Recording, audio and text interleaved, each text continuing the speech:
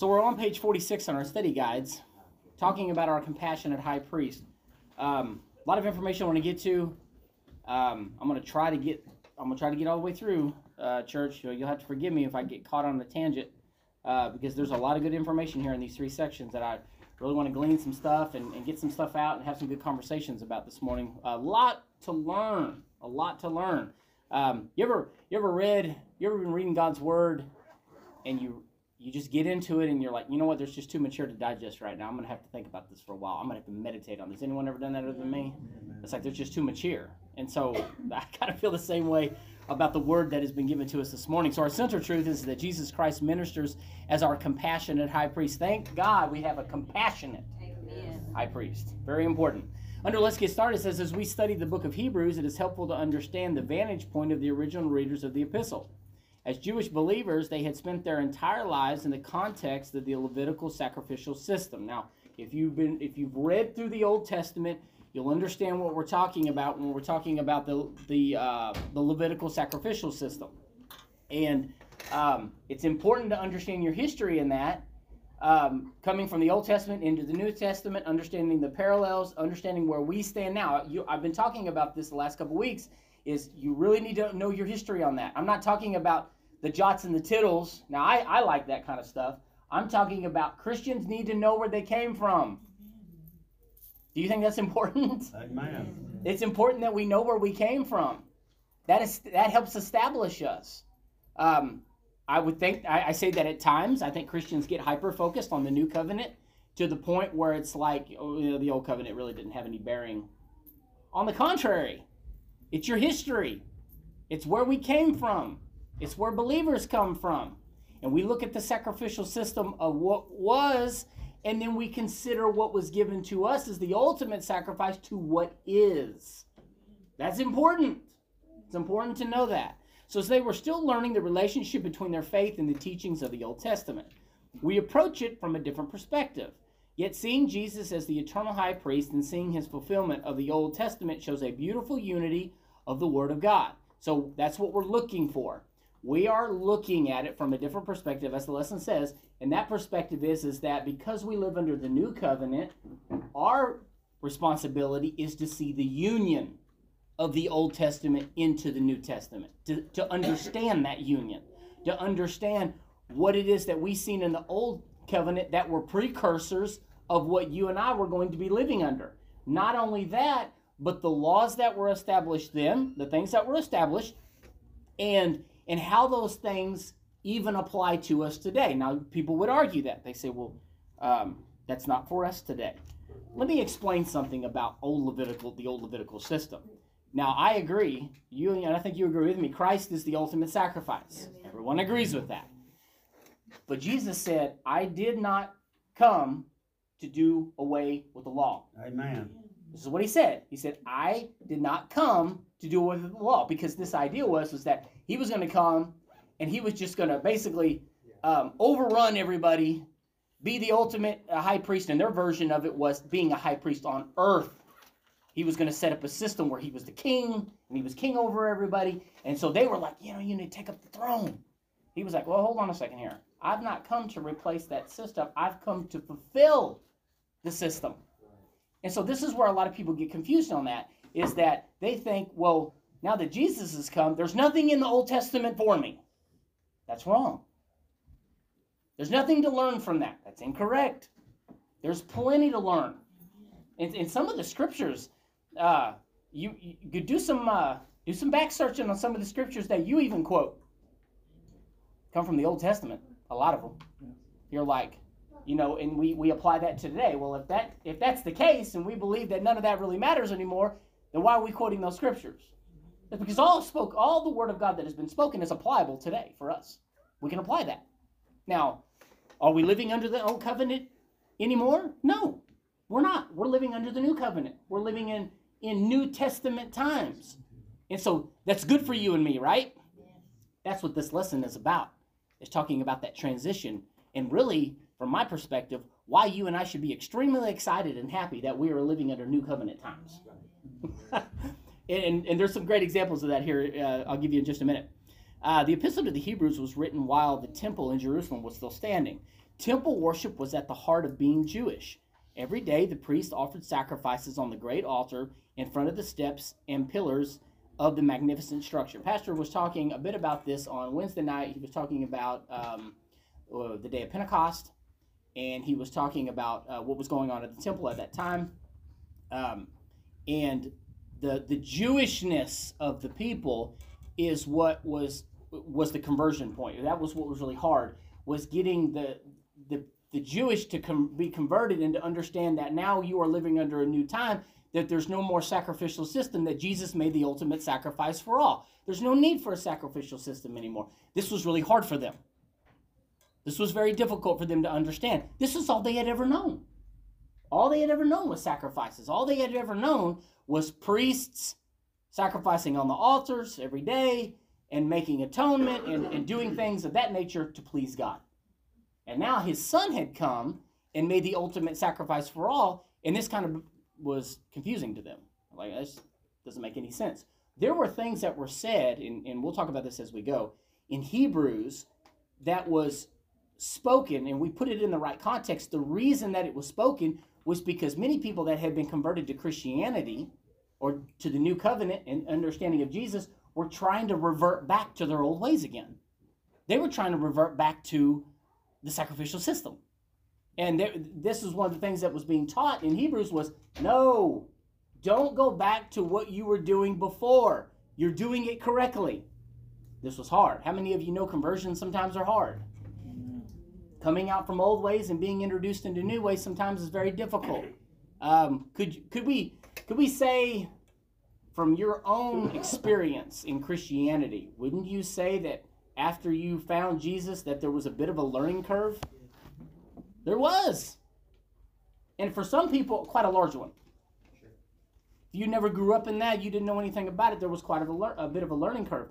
So I say that because there's so much to learn that, and I think we'll all agree that we're going to live our lives figuring this thing out. We're under perfection right now. This morning, you are being perfected. The word of God that pastor's going to bring this morning is for perfecting of the saints. Amen. It's for pushing you further to get you to have a greater knowledge and a greater understanding. And we're constantly in a mode of getting away from an old way of thinking and being converted into a new way of thinking. This is why it's so important, and I've said this before, some people disagree with me. This is why it's so important not to forget your past. And people would say, no, that's absolutely, I will not think of my past.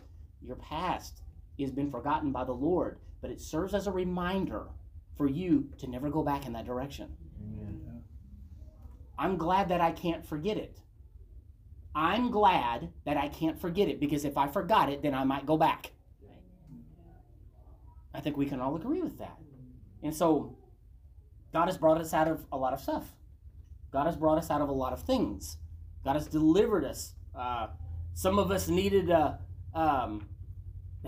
a tattered past. Some of us not so tattered. Some of us had done things that we deeply regret. Maybe other people don't have things that they regret so much. But regardless, the same blood washes all sins. Amen. It's the same blood. Sometimes I think we just get too focused on that one little thing, and we forget that there's so much that God has brought us out of, and that this is an equal playing field, right? You all have history no different than I do, regardless of what you've done. We've all been forgiven by the same God. Amen. The same blood forgives us all. So that's it. That's important. Okay, so much of Jesus' ministry took place there too. Yet, as we have discussed, these Jewish believers struggled with, among other things, whether temple worship was necessary. Some of them were tempted to lay aside their faith in Jesus, for they had relied so long on animal sacrifices in approaching God. But the temple sacrifices could never complete the work of bringing a person close to Him. From the very beginning, that required faith in God and His love. Okay, let's read page 47. Now, normally we have Haley here. She normally is reading. She's not here this morning, so somebody's going to have to step up. Is anybody? Everybody's totally silent. Lake, go ahead. Hebrews 4:14. So then, since we have a great high priest who has entered heaven, Jesus the Son of God, let us hold firmly to what we believe. This high priest of ours understands our weaknesses, for he faced all of the same testings we do, yet he did not sin. So let us come boldly to the throne of our gracious God. There we will receive his mercy, and we will find grace to help us when we need it most. 5:1. Every high priest is a man chosen to represent other people in their dealings with God. He presents their gifts to God and offers sacrifices for their sins. And he is able to deal gently with ignorant and wayward people because he himself is subject to the same weakness. And no one can become a high priest simply because he wants such an honor. He must be called by God for this work, just as Aaron was. That is why Christ did not honor himself by assuming he could become high priest. No, he was chosen by God, who said to him, "You are my son.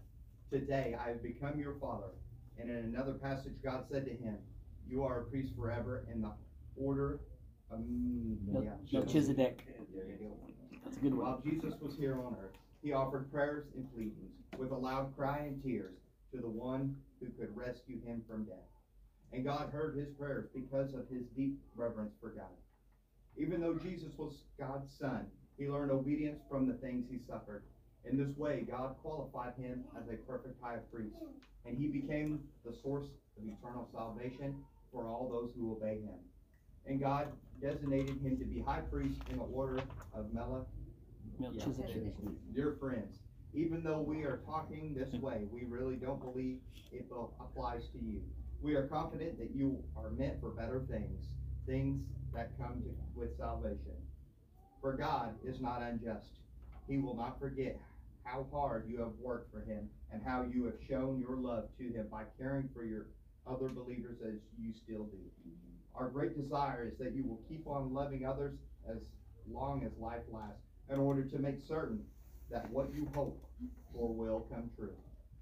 Then you will not become spiritually dull and indifferent.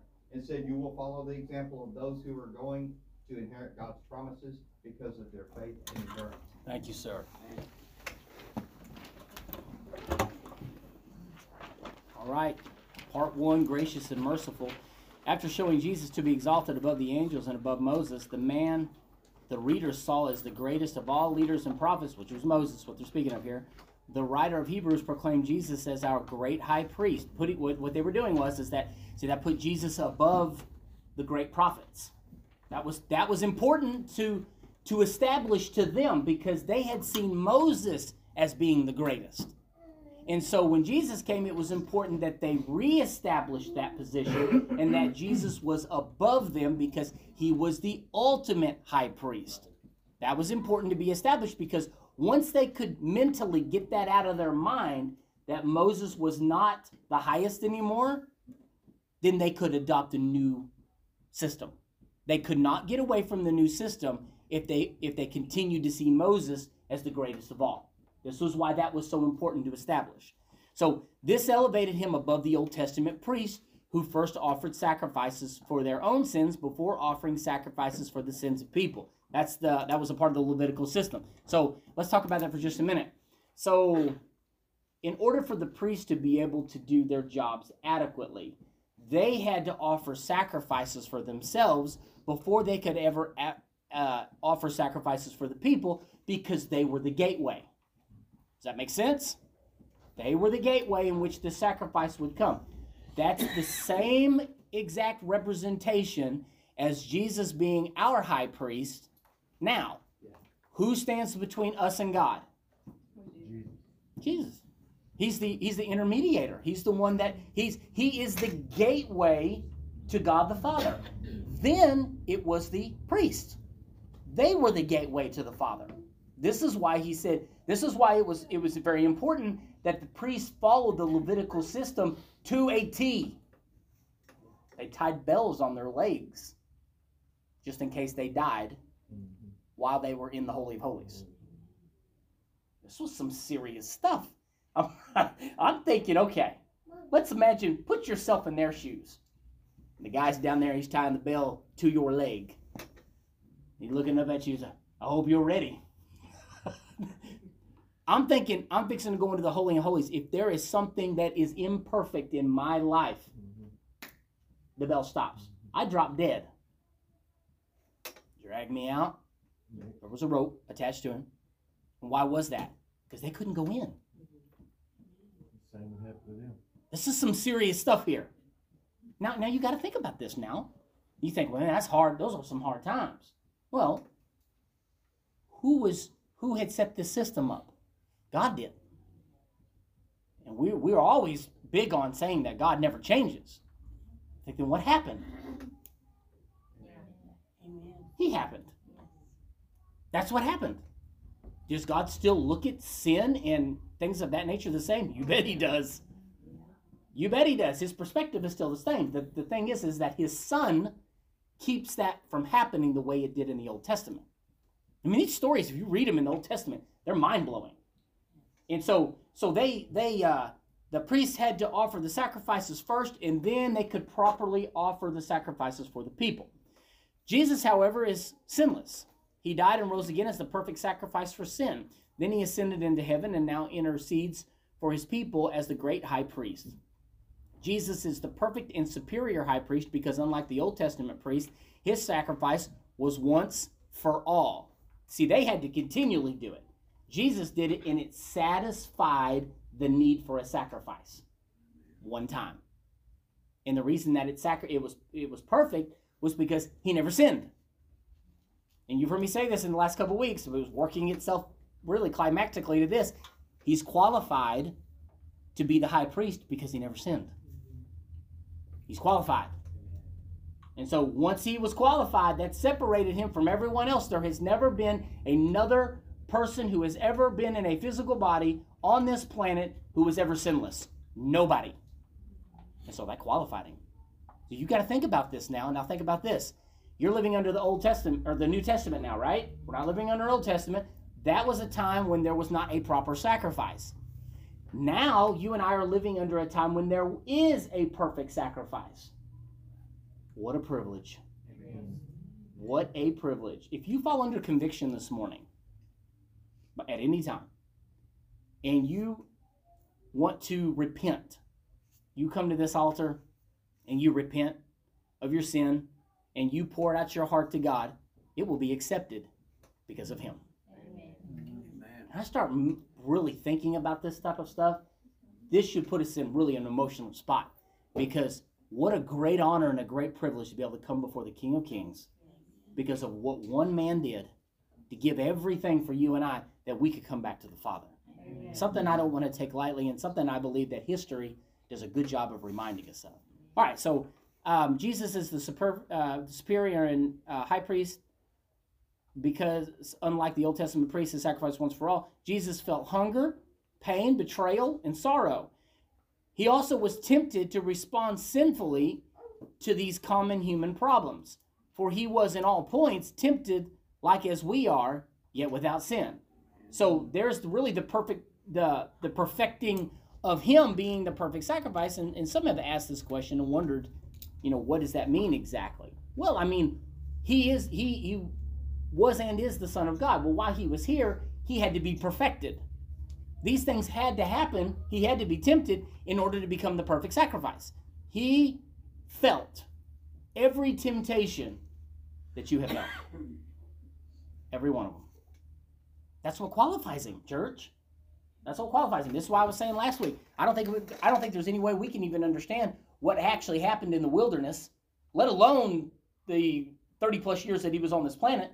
I don't think we can fully understand the temptations that happened within that 40-day span, the great temptation before he started his ministry. So there was this trying period to find him qualified, that qualified him. And so that makes God accessible because of his perfect qualifications as high priest for you and me. Perfect. There's no other. You don't access God without what he did. You don't access God without him being sinless. We were talking about this the other day. It's like, okay, what would have happened if it would have went the other direction? Well, it wouldn't have been so. You and I would not be here. There would not have been a perfect atonement for our sins. He made all the right decisions so you and I could have the freedom that we have to be able to come before the Father. Forget national rights for just a minute. Forget national rights. It's your God-given right. Nobody can take away the presence of God from you. Amen. Nobody. Nobody can ban you from talking to the Lord. Nobody. And no matter how hard they try to intimidate you and say, well, it's not right that you people talk about Jesus and mention his name and do all of these things. You know what? You can do whatever you want, but you can't stop me from talking to him. And I can feel his presence with my mouth shut. Amen. So, yeah, take that. All right, somebody had their hand up. Stacey, go ahead. Without the death, burial, and resurrection, and the sinless life that he led, there is no Christ Christian. Right, yeah, that's good. Christianity. There's none. Don't exist. No, he's the head of the church, correct? We know that as being biblical. He's the head of the church. Why is he the head of the church? He's qualified to be such. Amen. All right. In verse 16, we are encouraged to approach God with confidence. In contrast to a tentative approach one might expect when going before deity. Questions like, am I really allowed access? Am I wrong to speak my heart to him? And how can I be worthy to address God directly? Might come to mind. But God is not distant or aloof. He is the Heavenly Father who sent his Son to establish a way for us to approach him confidently. That was the whole purpose, was to be able to approach him confidently. If I'm drawing doubt, then that's on me. Because the road's been paved, right? I mean, the road's been paved. So that's not on him, that's on me. If I'm coming to him systematically, religiously, not with my heart, but with just my lips, that's on me. Because he did not do anything to put me in that situation. He opened the door and said, come in. That's what he did. He opened the door and said, all right, anyone that wants to come and dine with me, you can come and dine with me now. Come on. Come on. And see, I believe, this is my personal belief, this is one of the angles that we'll be judged off of. Is you're judged off of that right of freedom and passage to come before the Father. Think about it like this. It's like, well, I don't know what it's going to be like if I stand before God and kind of like Job, let's just say I have a complaint. All right? Well, if you would have did this, then I could have done this. See, you know that conversation is going to take place because it's going to be solely based on the freedom to be able to approach him. What's going to be asked in return, if there's an argument given, in my perspective, of course, is that he's going to say, but I made a way. I made a way. It's kind of like saying, how do I put this? Somebody invites you to their house. Let's put it this way. Somebody invites you to their house. Hey, I want you to come have supper with me. Well, I can't. The road's closed. Let me go check that highway real quick. No? Road's good. Road's perfect. See, the road to this place is perfect. We don't have an excuse not to come. And see, that's what I truly believe. That's one of the angles that our works will be judged on, is that everything has already been done for us. Now that responsibility then falls on us to distinguish whether we actually did it or not. That's why I get troubled thinking about it. I'm like, I'm not accessing what he's given me access to. And we better consider that, Pastor. By his dying, he opened the door at that point. The veil was rent. Yep. Which Right. gave us basically access to the Father through him. Right. So you're right, it's been prepared. But that don't mean everybody's got it until they choose to walk through it. That's it. Got to make that decision. That's good. Okay, let's keep moving. But God is not, I already said that. His Son, the mediator between God and man, 1 Timothy 2:5, understands our weaknesses. So, by a rhetorical question, by those of you who have weaknesses, raise your hand. Everybody in the place has weaknesses. Now you think, well, why would I bring that up? It's because God understands. He gets the struggle. Why? Why does he get the struggle? Well, first of all, you were created by him. Okay, that's number one. You were created. He's the creator, right? Creation cannot be higher than the creator. We already established that. Number two, he was here. He felt it and he went through it. He totally gets it. He gets it from front to back, left to right. Now what this was to me is even one of the greatest things of all. So what qualifies him to handle my garbage? He beat it. He beat it. Like the thing that you're struggling with, he beat it. And so that makes it where I can go to somebody who has beaten what I am trying to beat, which qualifies him. That's like that. I want to go with somebody, and it doesn't matter what it is. It could be sports, it could be business, it could be whatever. You're going to surround yourself with people who have done what you're trying to do, at least if you're smart. You're going to surround yourself with people who are trying to do what you're wanting to do, so you can garner the knowledge and the wisdom from that, so you can accomplish it. Spiritually, it's the same way, but you're going to the perfect sacrifice to try to overcome this thing what we call life. He overcame it already. And so that qualifies him. That makes me comfortable. That makes me comfortable in my spirit that I can approach him and bring whatever I have, and I can get help for it. Because he already knows. He gets it. All right. The role of a priest in the Old Testament was to represent people in their dealings with God. The high priest acted as a mediator on behalf of others, offering sacrifices for sin and gifts and worship to God. He was to be sensitive to others as well as acknowledge his own sinfulness. No man could reckon himself to be worthy of becoming high priest. That authority and position came from God, beginning with Aaron himself. That was an honored position, okay? And it was originated with the Aaronic priesthood, and the priests originated from that and then come out of that. That was God's choice and that was God's decision. You could not become priest just because you wanted to. And so how do I translate that to today? We draw a line to current day, right now. It's the same way. You don't just get behind a pulpit and start preaching. That's not the way that works. God calls, and then he qualifies, and he puts certain things in place in order to make sure that person is ready to be in that kind of position. It's not to be taken lightly. It's not to be taken lightly at all. Today, everybody's like, I got something I want to say. You better be careful about putting yourself in a position to speak to God's people on behalf of God. Do you understand do you hear what I'm saying? Be careful. Because the Bible is very explicit that those people who have that have been in that position will be judged more harshly. You've heard me say this before. I was like, I didn't choose this for myself. I can assure you I wouldn't have chosen to be a minister or a teacher, and especially after I read the truths behind it. I was like, oh, you could have judged me more harshly. Oh my goodness, it's already bad enough as it is. And now I'm going to be hit with the teacher part of it. Yes. And so it's funny today that everybody wants to be up in front of everybody. Everybody's like, yo, give me the pulpit. I got something I want to say. It might be better that you don't say anything. And I'm not elevating anybody here. I'm simply talking biblical. You wait till I get to part 2 here. You see some stuff that it should scare you. But it's essential that we understand the way that God has this set up. So the Old Testament records several disastrous accounts of men attempting to perform the duties of the high priest. Number 16, 1 through 35. Does anyone know right offhand what that story is?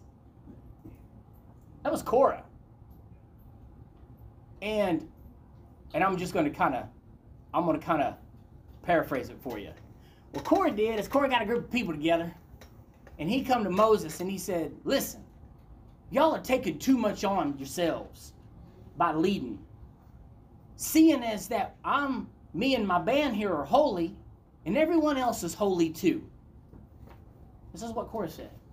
And you know what Moses' reaction to that was? He fell on his face because he knew what was about to happen. That was his response scripturally. Go read it. That was his response. He fell on his face. Why? Because God had chosen his men, and the part of the crew come in and said, hey, let me be a part of the priesthood here. seeing that you're working yourself to death, I'll take over, and I've got some good ideas in mind. You guys don't need to do it all. Moses just fell flat on his face, and he knew what was fixing to happen. Well, ultimately, the Bible says that Korah, all the people with him, were swallowed up. And the Bible specifically says that they went down to the pit. Never has there been a transfer so quickly from life to hell like that. I read that and I was like, I don't know if I want to help anymore. But do you see how seriously God takes those things? It's like, no. It's seriously, the priesthood was a serious thing. Well, think about it like this. If you have any doubts about that, the priesthood was so serious that he sent a son to fill the role. Would you say that God takes the priesthood seriously? Yes, he does. He does take it seriously. So, I mean, that point in itself just, it's a lot. Okay, what was I at here? Oh, yeah, redemption does not come through human activity or decree. In the Old Testament, one could not do priestly ministry simply by going through the proper motions. God was the source of forgiveness, cleansing, and redemption. Even today, believers must rely on God alone to bring about spiritual rebirth and cleansing. Only God and God alone. All right, let's go to part 2. Perfect and eternal. Jesus did not assert his place as high priest as a man. He met the qualification as high priest because he is the Messiah. His priesthood was of the order of Melchizedek. Seen in Genesis 14:17-20, Melchizedek had no recorded genealogy, separating him from those in the Aaronic priesthood, which traced its lineage from Aaron. And Melchizedek, if you don't understand that story, I mean, he's always been revered by scholars as being the typified Christ. Okay? Melchizedek was a typified Christ. He was a type and shadow of what was to come. This is why it's important to understand a bit of that history. We also, as believers, believe and get our orders and understanding for tithing from the relationship of Melchizedek and Abraham and what took place there. And that's a totally different story, and we'll get to that another day.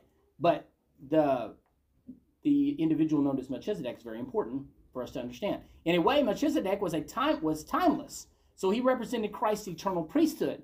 Melchizedek served as a priest to Abraham, who received the promise of God's redemptive plan for all nations. All the families on earth will be blessed through you. The Messiah would come through the line of Abraham and would provide the means of reconciliation with God, which we desperately needed. The writer detailed Christ's unique qualifications to serve as high priest. He offered prayers and pleadings with a loud cry and tears to the one who could rescue him from death. Hebrews 5:7. Jesus practiced submission and obedience through suffering. Hold on a minute. This is the Son of God, though. Why is he practicing submission and obedience? You think immediately that doesn't compute in our brains, right? Remember, when he's here, he was being qualified as he went through it. And you think, well, what did he have to be obedient and submissive to? To the ultimate plan of the Father. If you have any doubts about that, just review the prayer in the garden. Not my will, but your will. You understand what I'm saying? See, that's key that you understand that he said this. Because that was him getting himself out of the way and saying, hey, this is not about what I want. This is about what you want. This thing needs to be completed. If it plays itself out like I think it's going to play itself out, then I'm going to let you have your perfect will. What a great example for us today. Not my will, but your will. Not what I want, but what you want. And as a Christian, let me say that it's when it comes to submission and obedience, and while Christ is a great example, he's the perfect example of that. It's easy to talk about submission and obedience when everything is easy. It's easy. That's way easy to talk about being submissive when you're not actually having to be submissive. and it's a great thing to talk about obedience when you're not necessarily having to be obedient. But if we'll all be honest, that's somewhere where the greatest struggles lie. Where we are torn in our decision making, we're trying to figure out what the right thing is. We get clarity because of revelation of the Lord through His Word. We pick up His Word, we open it up, we read it, we're like, there it is, right there. Now, can I submit to that and can I be obedient to it? Because that's a totally different story. Will you actually do what you say you're going to do? I mean, we can talk about this all day long. I mean, we can come in here and we can talk about the Word. The pastor's going to get up here in a little bit, and he's going to bring the Word, and we're going to put these things out there. Now, whether we actually do them or not is a totally different story. And I'm going to agree with what Pastor has said. Too often, church turns into an idea of entertainment, and I'm going to use it from the perspective of, preach me a good word this morning. Preach me a good word this morning. Give me something good. What do you mean by that? What does that mean exactly? To give a good word. Good word. To me, a good word is the truth. It's the absolute truth. And there's a really good chance, though, that if the truth is authentically given, which it always is, here, thankfully, that you're probably not going to go away excited. You're probably not going to leave here just, man, that preacher preached it to me today. That was good stuff. No, Rick and I have talked about this. We get tore up. My feet hurt from being stomped on. It's like, man, it was on the verge. The word was so good, I was on the verge of being angry. Listen, shouldn't it be in that kind of package where it was that good, where I had to go and not only repent, but I had to kind of take a couple steps back and not be so emotional. I said, man, it's like he just somebody's been talking to him. Somebody said something to him about my life, and he did it on purpose. You be careful, you might get offended, right? So what do we call a good word? Is it wrapped up in a bow? Do we get to open it up like a Christmas present where we're all excited about it? Or is it blunt and it is a hard, like blunt force trauma? Where it hits you like a truck and you realize that you're living in sin in maybe a particular area in your life. You're like, whoa, I serve a holy God. I got to get away from that. To me, that's a good word. That's a good word. A good word, you're not always going to be okay with initially. But if you let it grow, it'll change your life forever. Pastor, you were going to say something. I was just going to say, I think in our society today, a good word is implied to mean, well, something that makes me feel better about myself. Yeah. The word doesn't always do that. No, and that's a good point. I'm glad you brought that up. You wouldn't feel too good about yourself. Yes. You want to try to repair and correct. Mm-hmm. Not always. I mean, there's times we have good times. We feel happy, joyful. That's Sure. part of it. But the word is not connected to entertainment. It's not connected to a game. Right, exactly. And in the youth circles today, it seems to be more and more connected to a game of pleasure, and I think that's a big mistake. Mm-hmm. If you'll read the Bible, the ancient Jews, they taught their children the Word of God explicitly. Yep. That was the main focus. Teach Mm-hmm. them the Word, engraft into them the Word, that they know the Word, because what does the Word do? Mm-hmm. That's the roadmap God provided to live life by. Yeah. You've got to start that at a young age. Games don't carry you anywhere. No, and they have to stop eventually. That's right. Life hits you square in the face. What are you going to do now? Absolutely. Yeah, and to go along with what Pat, we were talking about the priesthood and talk about some of the things that are going on now. I seen something the other day, and I'm putting this out there for the sake of the lesson. I'm just throwing stories out there. Something that's starting to garner a bit of momentum is they've got drag people entertaining the pulpits.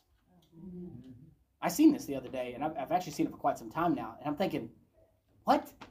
No. And so I done a little looking into it. I'm like, it's so bad that I didn't even want to watch. I'm like, no, I don't. No, don't want to look at that. That is the to me the highest form of perversion. And this is why. Listen, this is why everything we got drag people in the pulpit. Something is wrong. Amen. Dramatically. I mean, just at a level that we don't even understand. Wrong. So. Well, not so much wrong with them, wrong with the people that let them up there. That's Yeah, absolutely. Well, and going back to Korah briefly, the Bible says that when the earth opened up and they fell in, the people ran in fear, screaming. The people that were alive, that were actually okay, screaming because of what they had seen that had taken place there. See, they got away from it. See, this is where we're at as a church. We're like, okay, we got to get away from any sign of it because what's coming next can't be good. Can't be good. Man, I could go all day about that, but let's keep moving. Okay, Christ's agony as he prayed in Gethsemane, we're referring back to the prayer, in Luke 22:39 through 44 shows Christ's humanity as he struggled and suffered as we do. He not only prayed for the suffering to end, but also that the will of the Father would be done. Jesus was made perfect, not referring to moral perfection. For Christ is the sinless Son of God, but to complete consecration as the priest. That's what we've been saying, right? He became qualified there. I'm going to keep going on that, but that's what it's saying. He completed his mission to bring about eternal salvation. He fulfilled the duties of his high priesthood, the Melchizedek priesthood, given to him by the Father. In Hebrews 5:11, the writer noted that he could have taught them much more on the subject, but it would be difficult to explain. This problem, listen to this very carefully. This problem was not because the topic was difficult, but because they were spiritually dull. Now, that's really, you think, what? It wasn't that the topic was difficult, but they were spiritually dull. The word dull refers to being lazy or sluggish. It is not a critique of their mental capacity. Rather, they became spiritually lazy. Spiritually lazy. All right. Now I want to do something real quick. You got your Bibles, turn to Hosea 4:6. Let me show you something.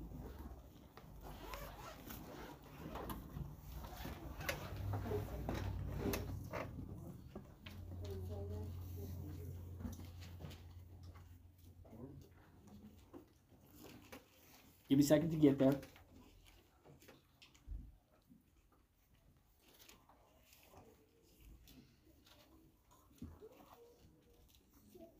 Now I know we're in Hebrews, and I know Hosea is different. But listen, I want you to pay attention to this because this is the exact scenario, same scenario. Everybody got Hosea 4:6? If you got it, say amen. Yes, amen. Back a couple. I'm gonna wait just a minute. I want to make sure everybody gets there.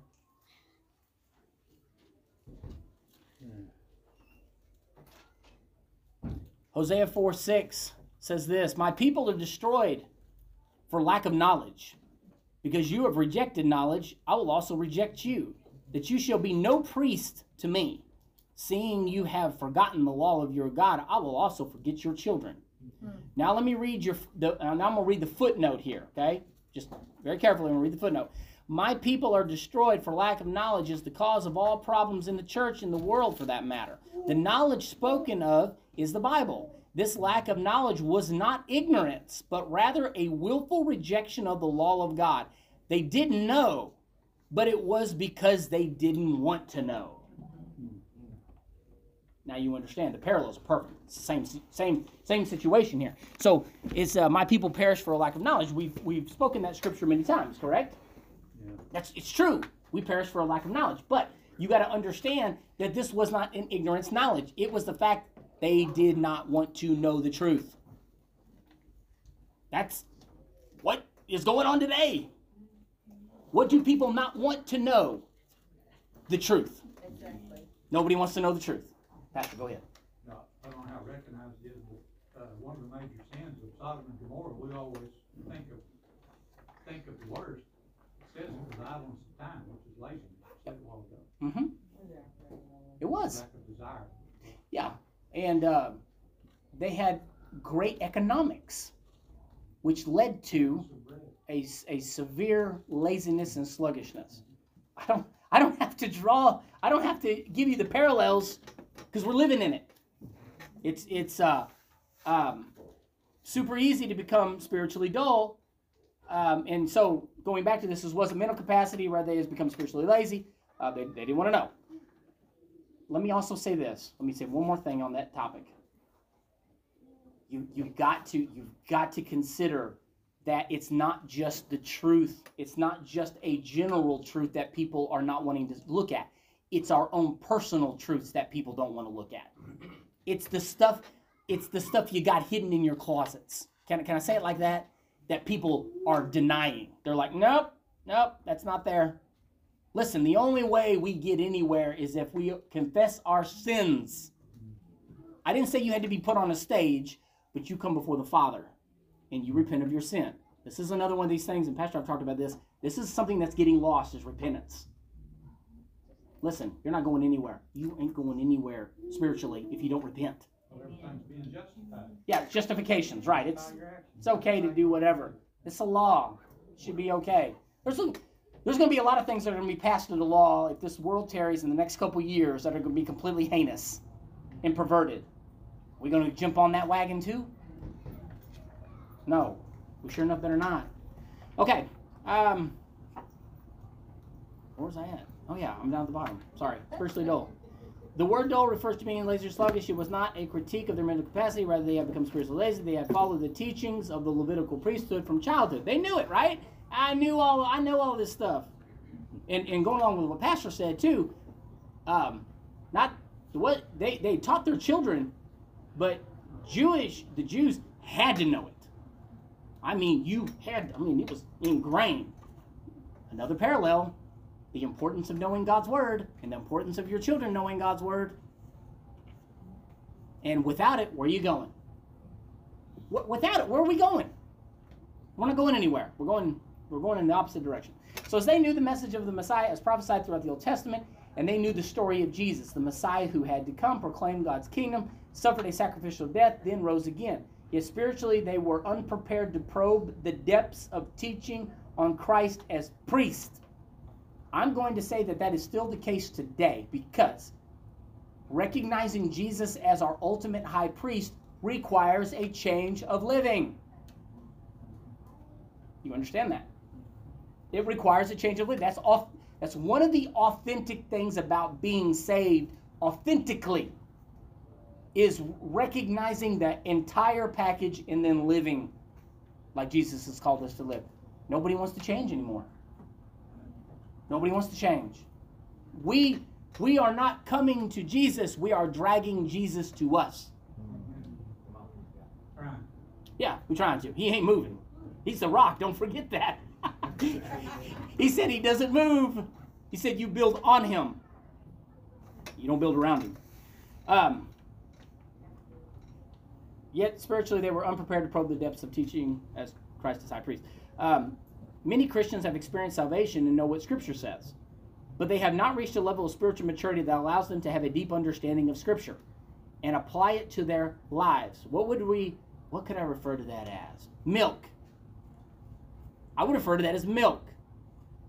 And the Scripture says that we should be on the meat. That's what you're shooting for. That's the hard things of the Word, the things that are hard to digest spiritually.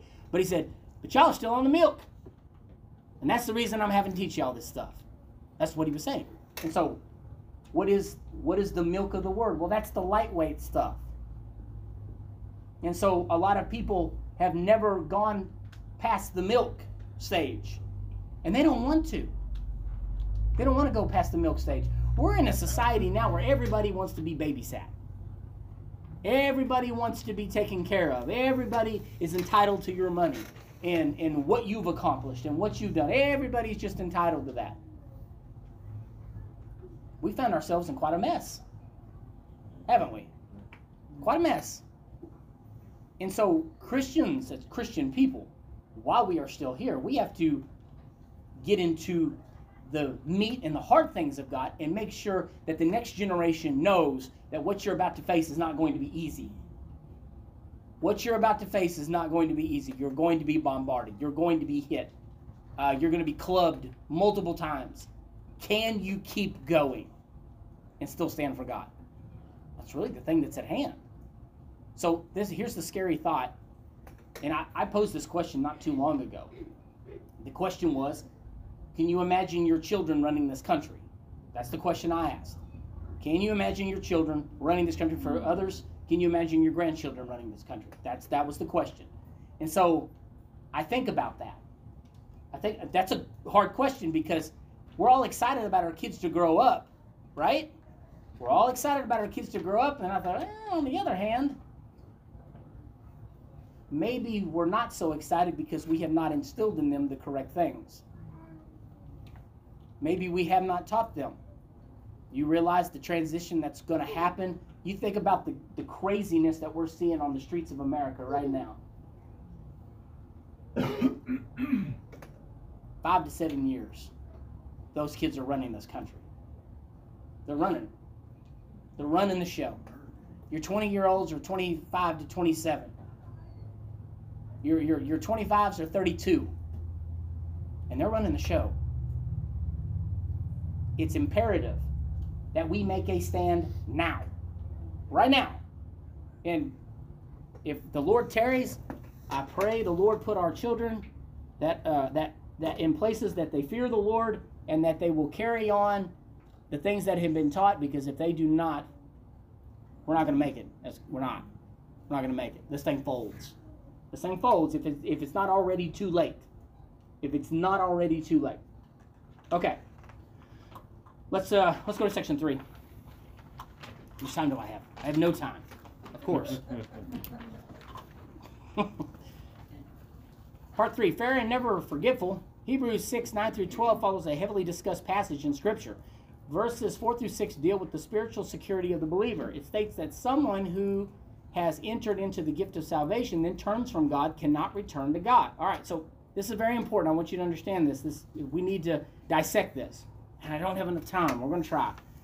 While this passage is not covered in the scope of this lesson, it is important to have a basic understanding of it as we examine verse 9. Simply put, this is a rare situation in which a Christian willingly rejects Christ, renouncing faith in his sacrificial death. Well, let's look at it. Do you open up your Bibles to Hebrews chapter 6? Let's just look at it real quick. I want to make sure we get it all, and then I'll close. Sorry.